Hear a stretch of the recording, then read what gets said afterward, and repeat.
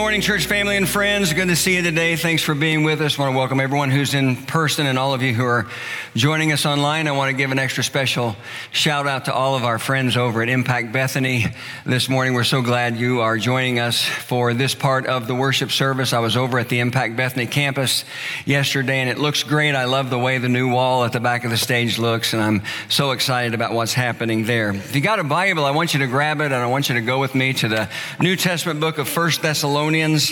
And when you get to 1 Thessalonians, I want you to find chapter 5. And then I'm going to ask you just to hold that ready for a little while, because we won't reference that until later in the message. This is the third week of our Truth Over Trend message series. And what we're going to talk about together today is the deconstruction of faith. And as I say that, some of you might be wondering, what in the world is the deconstruction of faith? Well, let me try to answer that, first of all, by giving you a definition for the word deconstruction. I'm going to say this slowly because it's a mouthful. Deconstruction is a philosophical movement and theory of literary criticism that questions traditional assumptions with certainty, or about certainty, rather. Let me say that one more time. Deconstruction is a philosophical movement and theory of literary criticism that questions traditional assumptions about certainty and truth. I forgot the last part then the first time through. Now, when you apply that to the Christian faith, what that means is that there are a lot of people, whether they grew up in faith in the church their entire life or they came to faith at some point later in their life, who are now deconstructing. They are challenging and questioning and oftentimes rejecting some of the most fundamental truths of the Bible, some of the most fundamental things that they have believed all along during their life and their walk of faith. And as a result, they're doing a couple of different things. They're either embracing a new kind of Christianity that could be called a progressive Christianity, or maybe a postmodern faith, or they're just walking away from their faith altogether. And that's something that's happening a lot in our culture today. Whether or not you are aware of it, that's something that's happening a lot. And so what I want to do in our time together is I want to give you a basic understanding of deconstruction, and then I want to follow that up with a biblical encouragement related to living out our faith in this sinful, fallen, and confused world every single day. Now, the first two messages in this series on gender identity and on same-sex relationships went really long, much longer than I normally preach, and so I'm focused on not repeating that this weekend. But because there's so much more to this issue than I'm going to be able to cover in one message, like I did in the first 2 weeks, I'm going to give you an extra resource that you might want to check out yourself. If you want to do a deeper dive into this idea of deconstruction, then here is a book that I would recommend to you. It's called Another Gospel. The tagline is, "A Lifelong Christian Seeks Truth in Response to Progressive Christianity." Progressive Christianity, as I mentioned just a moment ago, is one of the results of deconstruction. People change from a conservative fundamental belief in Christianity to a more progressive belief that doesn't always affirm every single thing that the Bible has to say. It was written by a woman named Alyssa Childers. And if you want to do a deeper dive into the subject, then that's the book or the resource that I would recommend. Let's begin like this. And there's really not an outline per se like we normally have in this message. So if you're someone who likes to take notes, man, you're just on your own. So just do the best that you can to try to figure out what you want to write down and what you don't. But let's just start by talking about two fundamental truths of the deconstruction of faith. And the first one is this, and these are important to understand. It's been around a long time. The deconstruction of faith has been around a long time. It might be something that we're only really noticing or hearing a lot about in recent years, but it's something that's been around a long time. And when I say it's been around a long time, I mean it's been around a really long time, because you can go all the way back to the book of Genesis, which of course is the very first book in the Bible. And you can see that after the creation of man, after the creation of Adam and Eve, God placed them in the Garden of Eden. And this is what he said to them in Genesis chapter 2, verses 15 through 17. "The Lord God took the man and put him in the Garden of Eden to work it and take care of it. And the Lord God commanded the man, 'You are free to eat from any tree in the garden, but you must not eat from the tree of the knowledge of good and evil, for when you eat of it, you will surely die.'" Now, can we agree that those are some pretty specific instructions? That's what he said. And the word "die" there, by the way, in verse 17, in the original language of the Old Testament, has the meaning of separation. more than physical death. And so for Adam and Eve, death, the way it's spoken of there in those verses, would mean spiritual separation from their perfect fellowship or their perfect relationship with God, because Adam doesn't physically die until we get to Genesis chapter 5 and verse 5. And so God gives Adam and Eve instructions about living in and working in the Garden of Eden that prohibited eating from the tree of the knowledge of good and evil. And he also gave them instructions about what would happen to them if they disobeyed. That's Genesis chapter 2. Now flip the page to Genesis chapter 3. And the very first verse, Genesis chapter 3, verse 1 says this: "Now the serpent was more crafty than any of the wild animals the Lord God had made. He said to the woman," now note this, "Did God really say?" That's such a critical statement right here in the very beginning of the Bible, Genesis chapter 3 and verse 1. Did God really say you must not eat from any tree in the garden? Of course, we know that the serpent in this story is the manifestation of Satan appearing for the first time before what we call the fall of man, which also happens in Genesis chapter 3. And what he does when he appears to Eve is he sows a seed of doubt. Everyone say doubt. Doubt in her mind with regard to the truthfulness and the authority of what God had said. In other words, he sows a seed of doubt related to the truthfulness and the authority of God's word. And so here's what we learn.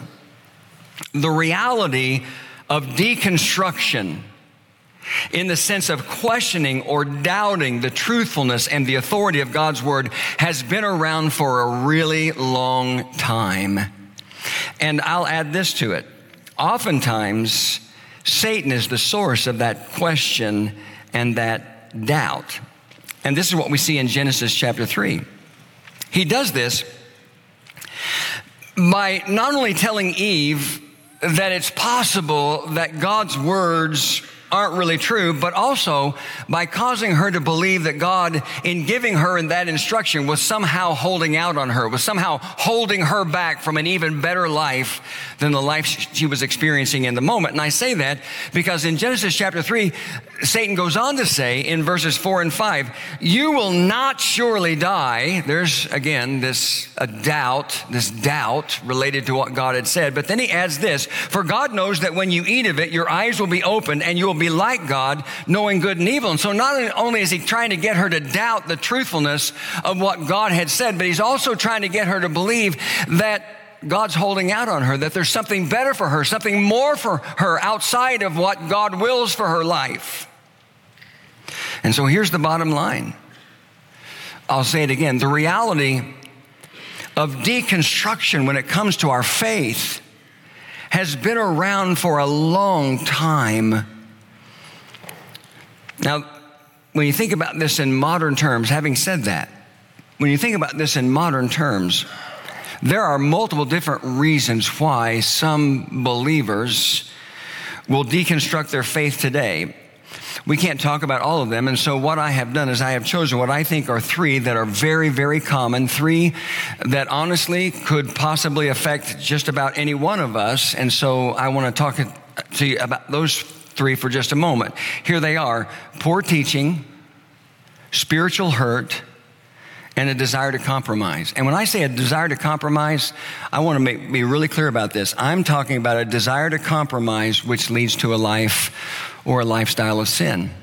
Those are three really common reasons why people will deconstruct their faith: poor teaching, spiritual hurt, and a desire to compromise. And while I can't go into them in detail, I will say something about each of them. So let's start with poor teaching.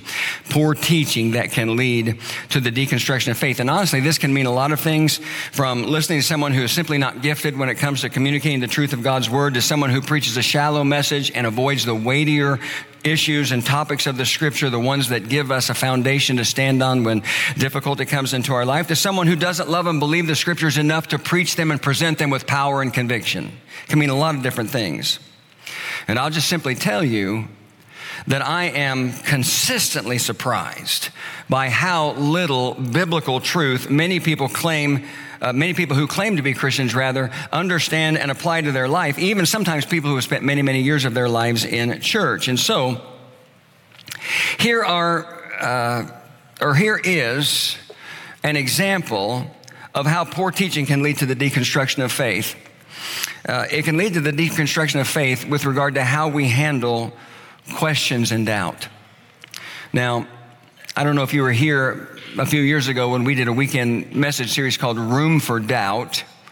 It was based on just that statement that in every church there needs to be room for doubt, or in other words, there needs to be room for people to be honest about where they are in their journey of faith. And at times, sometimes because of a variety of different things, we can have questions and doubts about our faith. Our faith can kind of sag a little bit, and we can kind of struggle, but there needs to be room for doubt in those things, in the way we respond and the way we try to help strengthen people who have that kind of a struggle.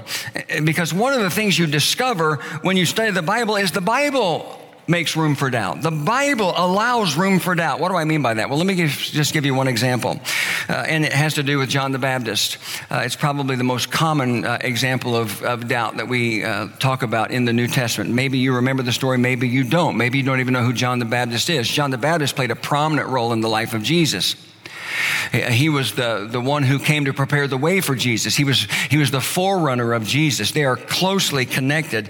John the Baptist was God's man at God's time. And when he came into the world, if you know anything about him, that he came with boldness and with power and conviction. He was a powerful preacher, and he wasn't afraid of anyone or anything when it came to preaching the truth of God's word. But then there was a time in John the Baptist's life where his faith went through trauma. And he had some questions and he had some doubt. He went from being this bold and fiery preacher, a man who at one point in John chapter 1 and verse 21 pointed his finger at Jesus and said, "Behold, the Lamb of God who takes away the sin of the world," to someone who is now in jail. And he's filled with discouragement and filled with questions, and he's overwhelmed with doubt. And so he sends his disciples one day to ask Jesus this question. This is Matthew 11:3. "Are you the one who was to come, or should we expect someone else?" And so he goes from this bold preacher who says about Jesus, "Behold, the Lamb of God who takes away the sins of the world," to someone who says to his disciples, "Go and ask Jesus, are you really the guy?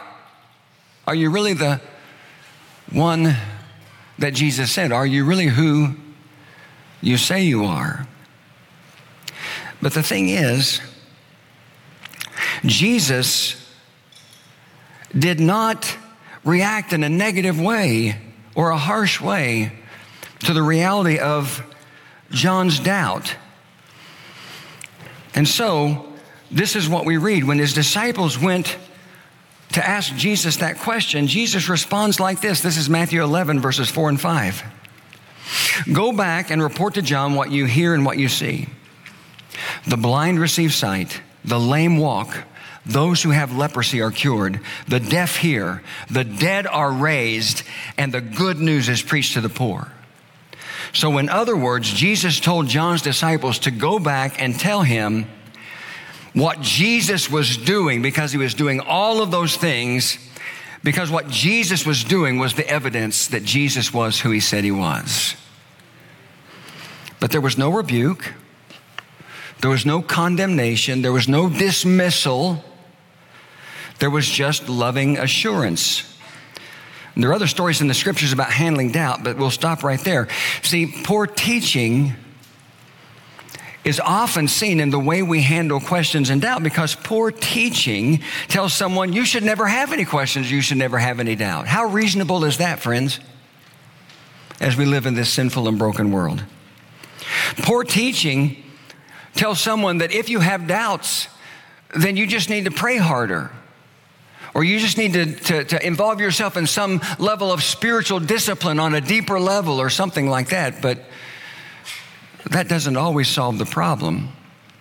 Good teaching makes room for doubt and responds to it with love, not rebuke, but with love and affirmation and the help needed to get your faith to where it needs to be. I wish we could talk more about that, but we have to move on, because there's a second common cause for deconstruction. And this is really prominent in our world today. And I just call it here in my notes, in my message, I call it spiritual hurt. Spiritual hurt can lead to the deconstruction of faith because many believers don't have their faith, and this also relates back to poor teaching at times, they don't have their faith grounded in the unchanging reality of who God is, or the unchanging character of God, or the unchanging sovereignty of God, and on and on and on. One of the most common, if not the most common question that people ask me, and this has been the case for over 40 years in every church that I've served, is the question, and you probably know what it is, why does God allow suffering? Because as we live our lives in this sinful, fallen, broken, confused world, frustrated world, we oftentimes have to come face to face with some really difficult times of suffering. And this is something I've talked about many times. I've talked about it many times over my years here at Mount Pleasant, but no matter how many times you talk about it, no matter how many answers you provide, the question just quite simply never goes away.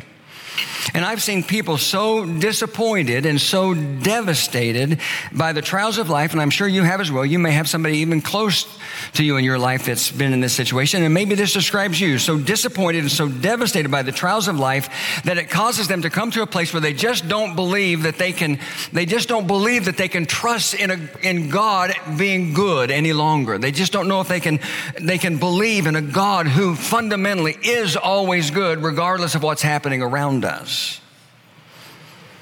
I think about my sister-in-law, Jolene, who most all of you know was diagnosed with malignant brain tumor almost exactly a year ago today. Been 12 months. And the technical term for it, or the scientific, the medical term, whatever the right terminology is, it's a glioblastoma tumor, and there simply is no cure. There's treatment that can prolong someone's life, but there just is no cure.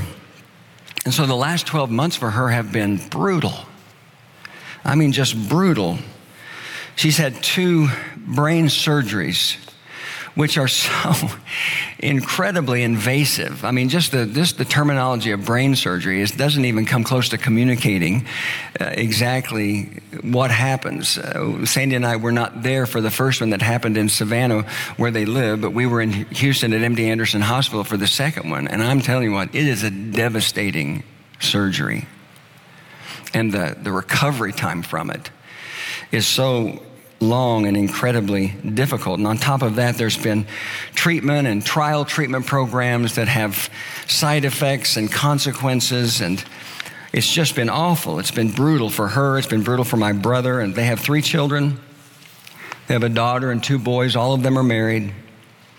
Daughter's married to a pastor. They have 3 children. Both the boys are married, but they've not been married that long, so they don't have any children. So they have 3 kids and 3 kids and 3 grandkids rather. And it's just been such a difficult time. I try to stay in touch with my brother consistently, but honestly, there are times when he can't even bring himself to talk about it. The heaviness of it is so real, and so I can pretty much discern right when the phone conversation begins where he is with regard to that. And so we just pray without ceasing every single day. And I appreciate so many of you who I know who are doing the same thing. It means so much to me. But here's the deal. Because both Jolene and Kenneth are grounded in the truth of God's word and in their faith, they're not walking away from their faith. They're not walking away from God. They're drawing closer and closer and closer to him with every passing day, because that's what the trials of life often do. They either cause us to walk away from God or they cause us to draw closer to him. Jolene grew up in a great Christian family and a great church in Montrose, Colorado. They met at Dallas Christian College when they were just kids and got married and have been in ministry ever since. And I saw this last week, this little local magazine where they live. It's called Effingham Living. Kenneth is a campus pastor for Compassion Christian Church in Savannah, Georgia, which is a church of about 8,000 people, and they have multiple campuses. And he is the campus pastor in what's called Effingham County. If you're familiar with that area, it's the city of Rincon. And they have this little local magazine called Effingham Living. And there's their picture, Kenneth and Jolene's pictures on the front of the magazine.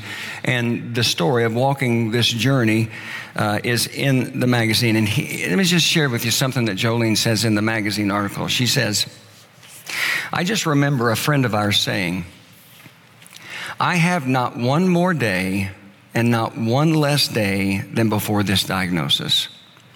God is still in control, and we have as many days as he wants us to have. It's not any different than the day before the diagnosis. Talk about faith. Now, I'm not some spiritual giant when it comes to faith, but I have lived the Christian life long enough to know that we do live in a sinful, broken, and fallen world, and it victimizes people in a variety of different ways. Oftentimes, it victimizes people that seem like they're the most innocent or the most least deserving, because there's a randomness to how sin operates in our world today. And God, in his sovereignty, does not always choose to intervene in the way we like him to. But what we experience in this world is not all there is. Did you listen to my son's communion meditation this morning?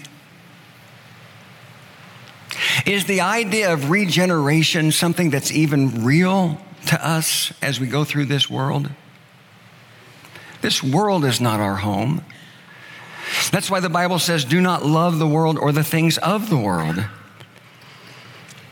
And so we cling to this truth that the Bible teaches us that God is fundamentally, immutably good regardless of our circumstances, as we live in a world that is not the world that God created in the beginning. Because the world he created in the beginning was perfect, and sin damaged all of that.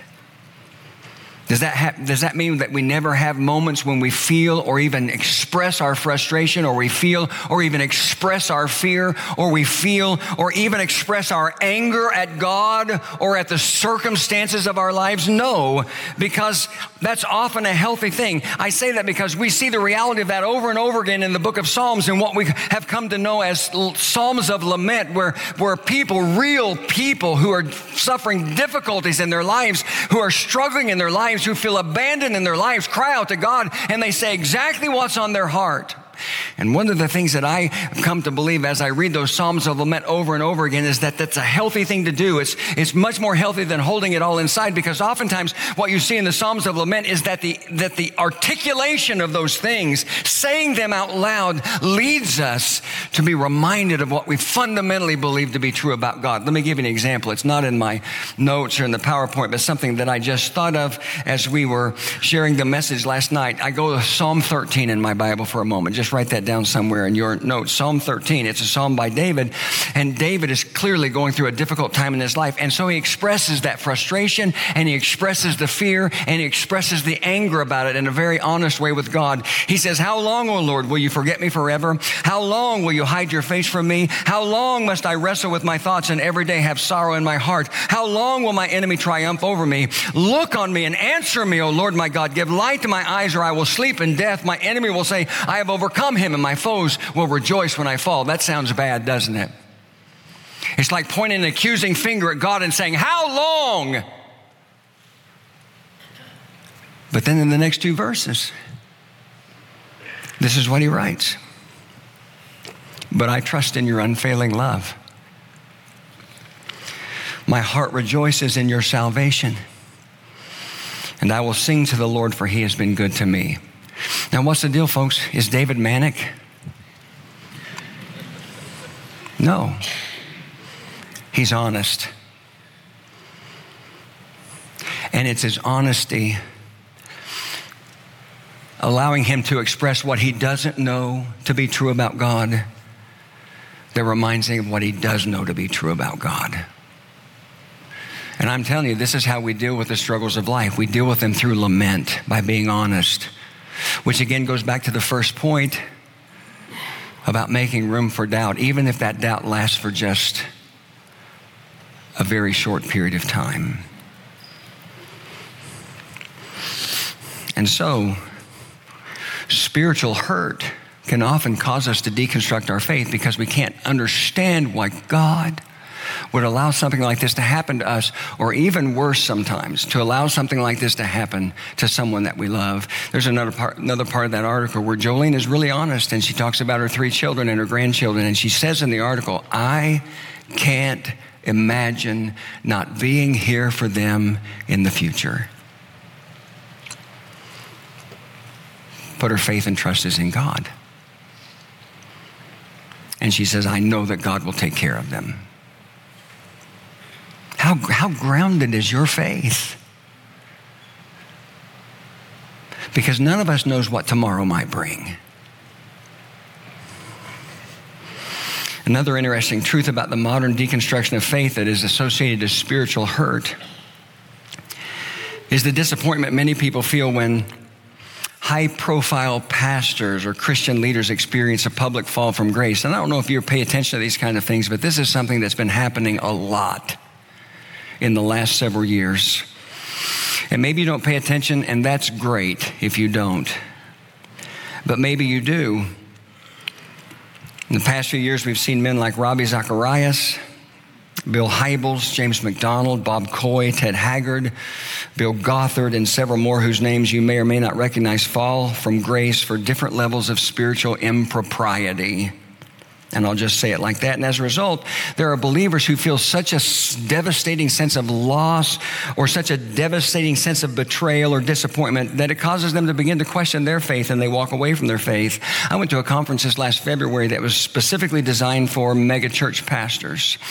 Megachurches are any church, any Protestant church in America that has an average attendance of 2,000 people or more. And one of the sessions of the megachurch pastors conference I went to was how to avoid the danger of becoming a celebrity pastor. Can I tell you that I think it's tragic that we even have the term celebrity pastor in our culture today? But I doubt most celebrity pastors drive 13-year-old Hondas, so there's that, and I think I'm good.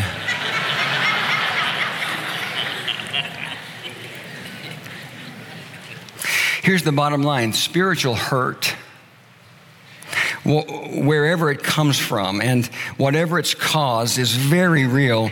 But let me tell you something about spiritual hurt, however it might come into your life. The deconstruction of your faith as a result of spiritual hurt is a false cure, because you're turning away from the only thing that there is that can give you hope. The third most common area, or the third most common thing that causes deconstruction of faith that I've got in my notes this morning is the desire to compromise, which oftentimes is the desire for sin. When we go back to Genesis chapter 3 and we see the very first example of deconstruction, we see that when Satan tempts Eve to disobey God, it didn't start out with Eve getting up one morning and deciding that she was going to compromise her faith or sin, but what Satan tempted her with, specifically that if she disobeyed God and ate the fruit, she would be like God. That became just too much for her to overcome. The possibility of what that might be became too much for her to overcome. And this continues to be a real thing in the modern world we live in, because there are aspects of life, there are aspects of lifestyles that can be presented to people in a way that it just seems like it's too good to be true. And the temptation to say yes to it is just too much to overcome because of the pleasure it gives or the benefit that you perceive that it can bring into your life or whatever it might be. And this is especially true with regard to the two things we talked about these last 2 weeks. And we talked about gender identity, and we talked about same-sex relationships. We all struggle, at least on some level in our lives, with desires that come along that are not in line with the will of God. And the answer to those struggles is not the deconstruction of our faith that somehow makes us feel like we have permission to do whatever it is that's not in line with the will of God. The answer is to turn to God for strength, to be obedient, and to do what God calls us to do. Look at these words on the screen from from James chapter 4, verses 7 and 8. James writes and says, submit yourselves then to God, resist the devil, and he will flee to you. Come near to God, and he will come near to you. That's the response. Not compromise, but an even stronger conviction to draw near to God and be obedient. So the first, golly, that took a long time. So the first fundamental thing about the deconstruction of faith has been around a long time. The second fundamental truth about the deconstruction of faith is it's not always bad. It's not always bad. And we see a good example of that in the Sermon on the Mount. Sermon on the Mount was Jesus' most well-known sermon. It's found in Matthew chapters 5, 6, and 7.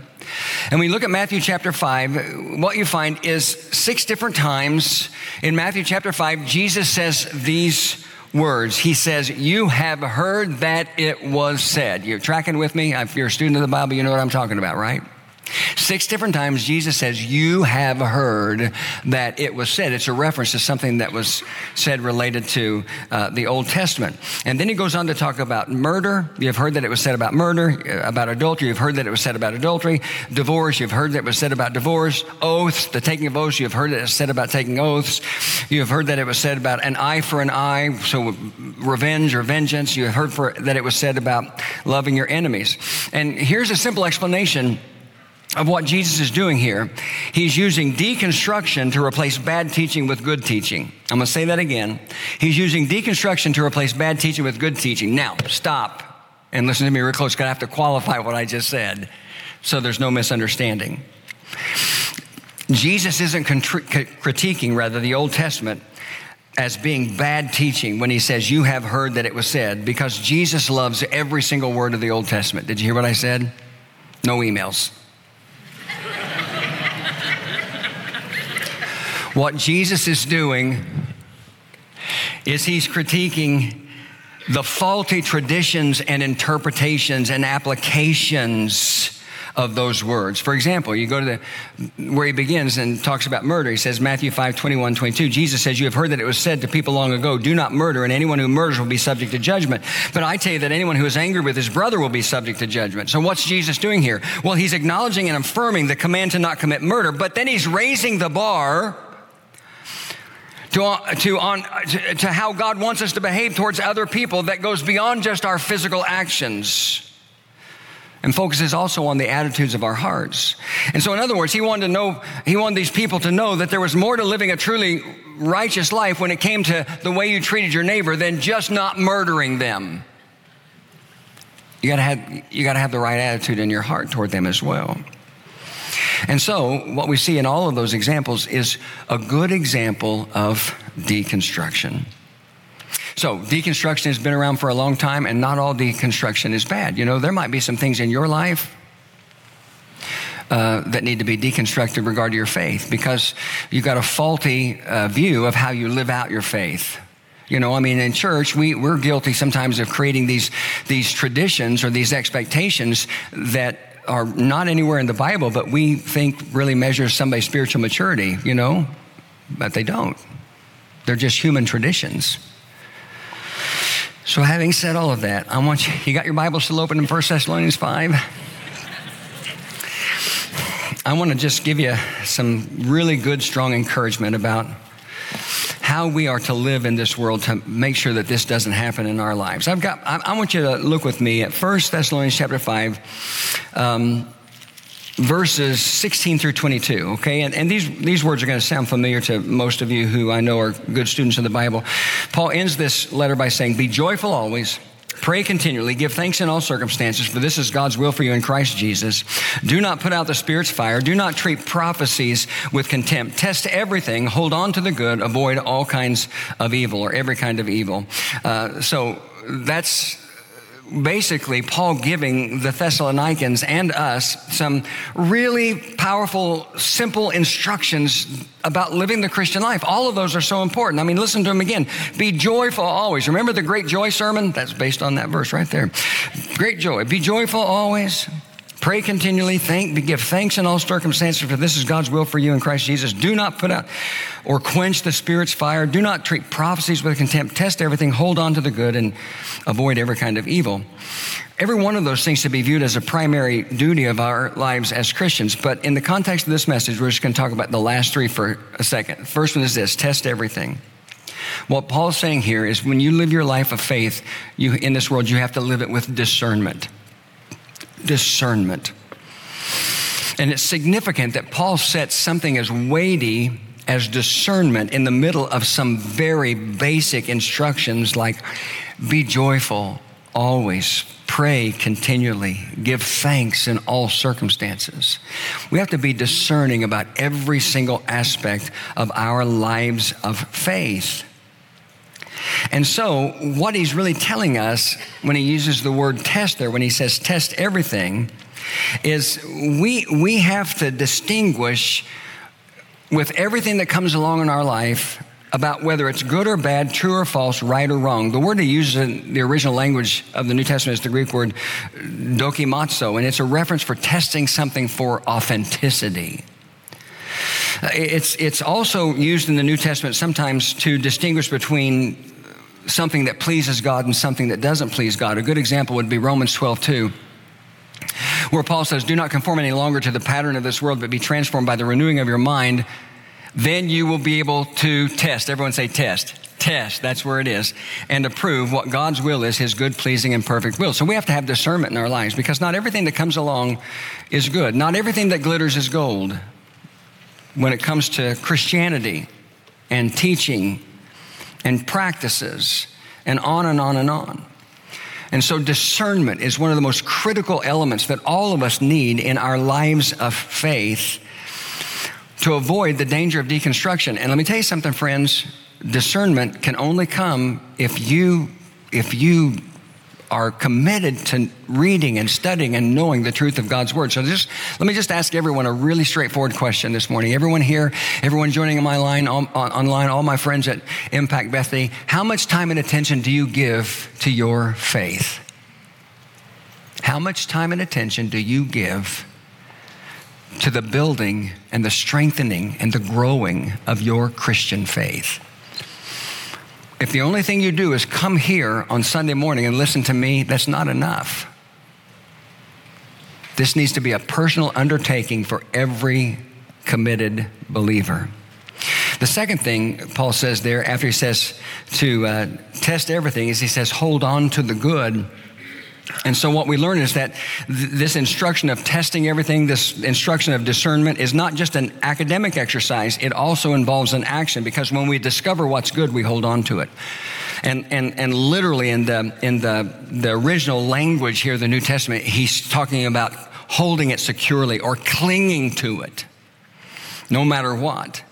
So when we discover the good that God has for us, we cling to it, we hang on to it like nobody's business. And the word that Paul uses for good here, there are multiple words in the Greek language translated good. The one that he uses for good here is the best of all of them. It's the Greek word kalos, K-A-L-O-S, and it has the meaning of something that is inherently good. It is always good in any circumstance and setting, in any situation. It is always good. When we discover those things, we hold on to them. Not good in the sense of being fair or lovely or beautiful to look at, but being genuine and right. Not good in the sense of entertaining. Not good in the sense that it receives the accolades of the world. Not good in the sense that it satisfies the desires of our flesh. It's good in that it is accurate and authentic and dependable because it's in complete harmony with the will of God. And the will of God is found in the Word of God. And when you find something like that, Paul says you hang on to it, man. You hang on to it like nobody's business. And so for us, again, that is the Word of God. This is the good. This is the good.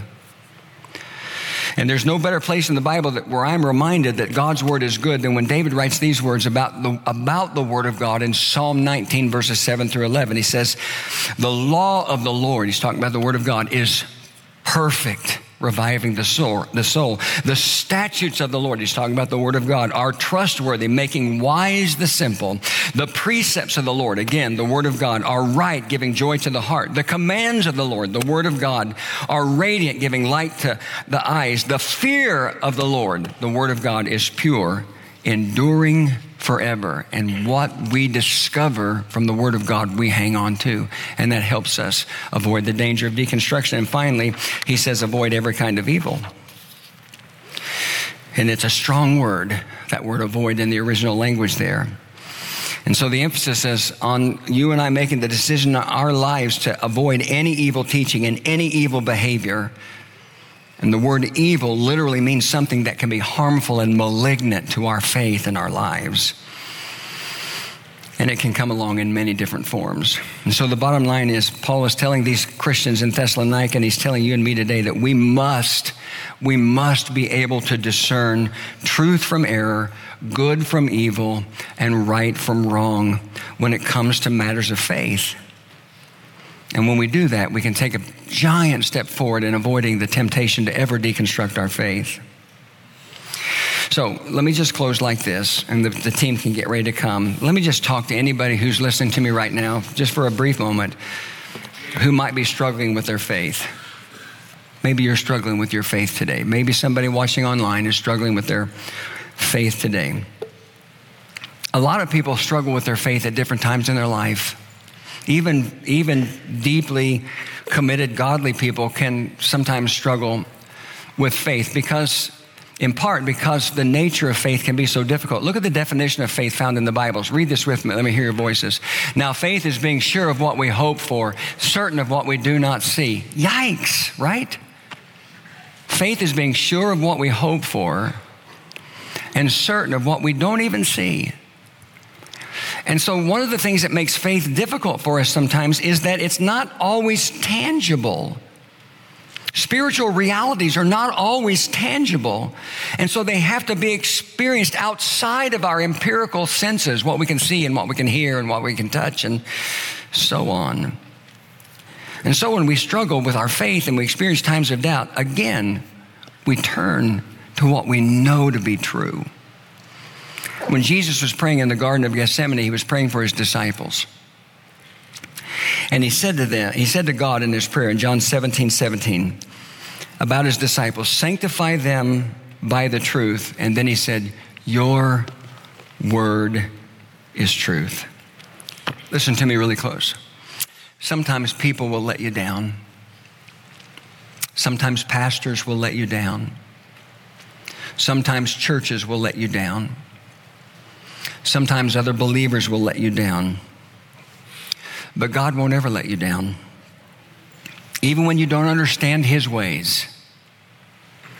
Because one of the immutable or unchanging realities of God is that he is faithful and he is good.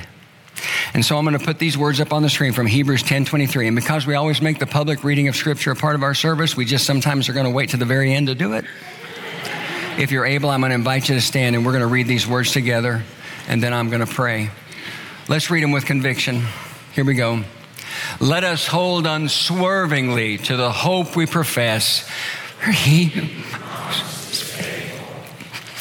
Let's pray. Father, we thank you for your goodness and your faithfulness. And we thank you that we can always trust in you. And I pray that you would just drive that home in our hearts right now in this moment. And I pray for anyone here who might be struggling with their faith, anyone listening to me who might be struggling with their faith. And I pray that you would protect them and that you would draw them close and that you would minister to their hearts with the truth of your word. And Lord, help us to live